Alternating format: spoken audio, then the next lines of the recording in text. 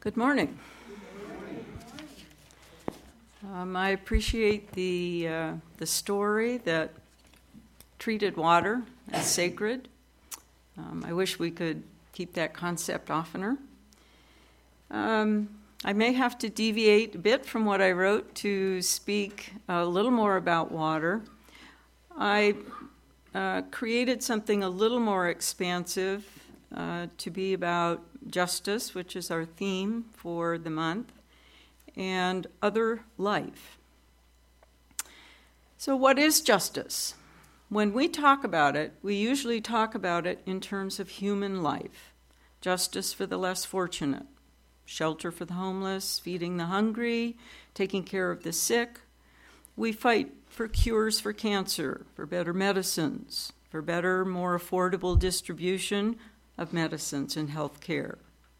Can there be a sense of justice for other creatures beyond humans? In the Western or European world, we tend to look at other life as helpful to us. Food product, beast of burden, companion animal, and we value them accordingly. Perhaps we see some animals as things of beauty or fascination, birds or dolphins, maybe even squirrels or gophers. But we generally view squirrels and gophers, ants, cockroaches, sorry Archie, scorpions and snakes as either annoyances or even danger, and we want to kill them for the most part. The animals that get into your well-loved flower or vegetable garden, which seems like a most inviting buffet to them. We put out poisons or have the pest control company come and spray. We're afraid of those creatures. We don't want them in our house or our yard. Most of the religions of Native Americans that we're familiar with have a very different sense of the surrounding world. They seem to see themselves as part of the circle of life, humans being just one of the creatures in the living world. Most native religions seem to view animals as totems, cohorts, friends, fellow travelers. I think our European view, perhaps it's a Christian heritage view, tends to see humans as an apex of creation rather than part of a circle, or at the top of a pyramid rather than part of a web of life. Friday was Endangered Species Day. Today is the International Day for Biological Diversity. I mention these because all life, at least as far as we know it, requires water. Back in March, we had World Water Day. But World Water Day was framed in terms of people. Most presentations and concerns about the Earth's future are framed from a human point of view. How many people lack access to clean water, etc. But I think we need to expand that concern for water to cover all of life. I found some readings that expressed for me, so I didn't have to create my own words, my feelings. The following is from a commentary by, I hope I pronounce his name correctly, Klaas Douwe Dijkstra, in the journal Nature. The core value of natural history and taxonomy is species sense. This is a consciousness of the existence and impact of all species, from plankton to cattle, and including humankind. Species make each place special and thus worth fighting for. Life is like water, a branching river system, literally a genealogy, with a unique history in every separate stream. One human action can erase an irreplaceable ecosystem. Although a hydroelectric dam might seem a sapient energy solution, it can mean ecocide, to a mind with species sense. Whereas every human relies on this species sense, even if only by reaping the benefits of agriculture and medicine, few in society see it as their primary responsibility. Last week, Reverend Linda spoke with optimism about making necessary changes for our future Earth. I'm a much less optimistic person, as I think many of you know, but I'll try not to be too gloom and doom. After all, I must think there's some hope for the future, or I wouldn't be fighting so hard for it, would I? Here's another commentary that has very cogent points for me. It's titled, "The Great Grief, How to Cope with Losing Our World." Subtitled, "In order to respond adequately, first we may need to mourn." The author is Per Espen Stoknes. Climate scientists overwhelmingly say that we will face unprecedented warming in the coming decades. Those same scientists, just like you or I, struggle with the emotions that are evoked by these facts and dire projections. This man's children, who are now 12 and 16, may live in a world warmer than at any time in the previous 3 million years, and may face challenges that we are only just beginning to contemplate, and in many ways may be deprived of the rich, diverse world that we grew up in. How do we relate to and live with this sad knowledge? Across different populations, psychological researchers have documented a long list of mental health consequences of climate change: trauma, shock, stress, anxiety, depression, complicated grief, strains on social relationships, substance abuse, sense of hopelessness, fatalism, resignation, loss of autonomy and sense of control, as well as a loss of personal and occupational identity. This more than personal sadness is what I call the great grief, a feeling that rises in us as if from the earth itself. Perhaps bears and dolphins, clear-cut forests, fouled rivers, and the acidifying plastic-laden oceans bear grief inside them too, just as we do. Every piece of climate news increasingly comes with a sense of dread. Is it too late to turn around? The notion that our individual grief and emotional loss can actually be a reaction to the decline of our air, water, and ecology rarely appears in conversation or the media. It may crop up as fears about what kind of world our sons or daughters will face. But where do we bring it? Some bring it privately to a therapist. It's as if the topic is not supposed to be publicly discussed. This great grief recently resurfaced for me, the author, upon reading news about the corals on the brink of death due to warming oceans, as well as overfishing Patagonian toothfish in plastic-laden oceans.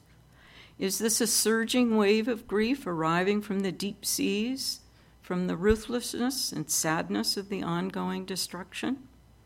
Or is it just a personal whim? As a psychologist, I've learned not to scoff at such reactions or movements in the soul, but to honor them.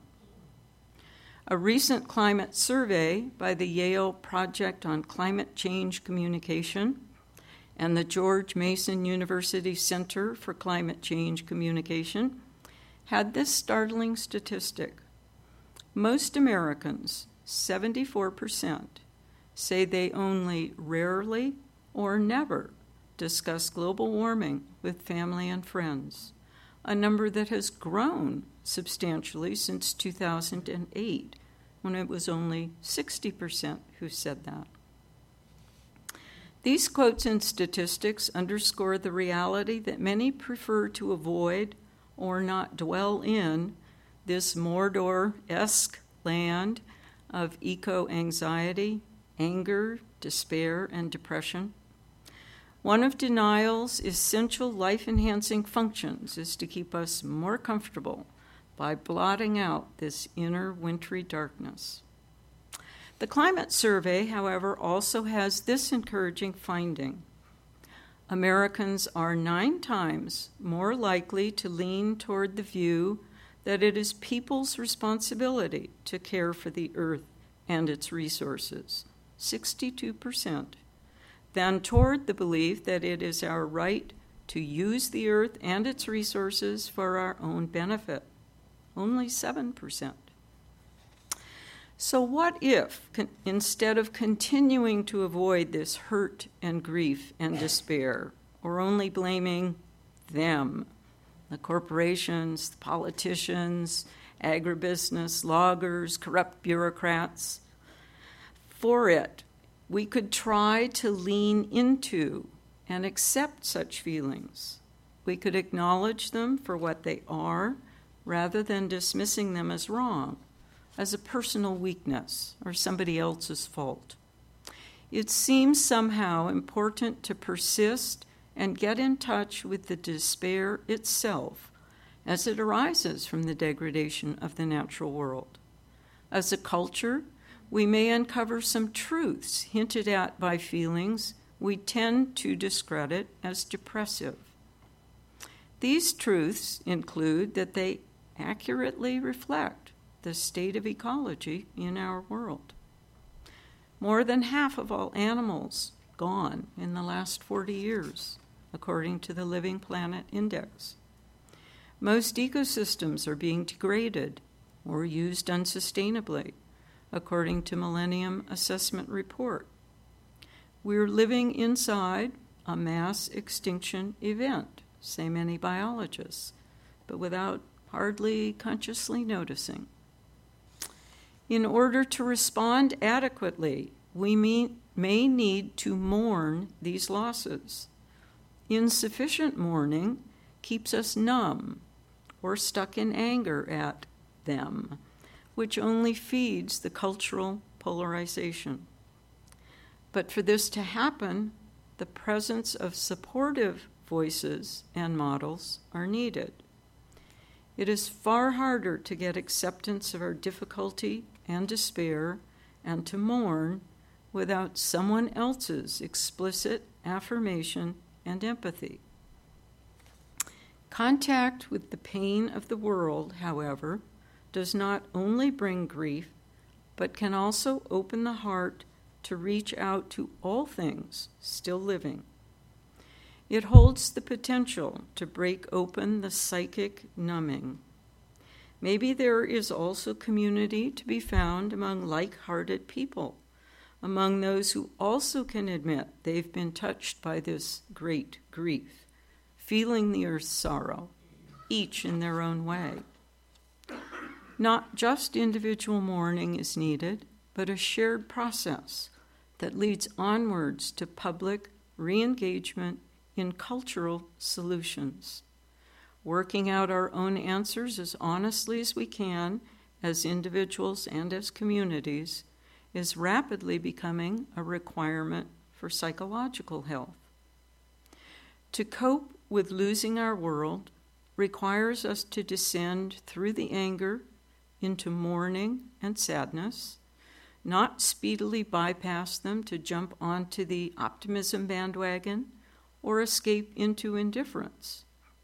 And with this deepening, an extended caring and gratitude may open us to what is still here, and finally, to acting accordingly. It's the end of his passage from The Great Grief. I have a few more things to bring up from one of the newest books about water in the Southwest. It's called Mythical River.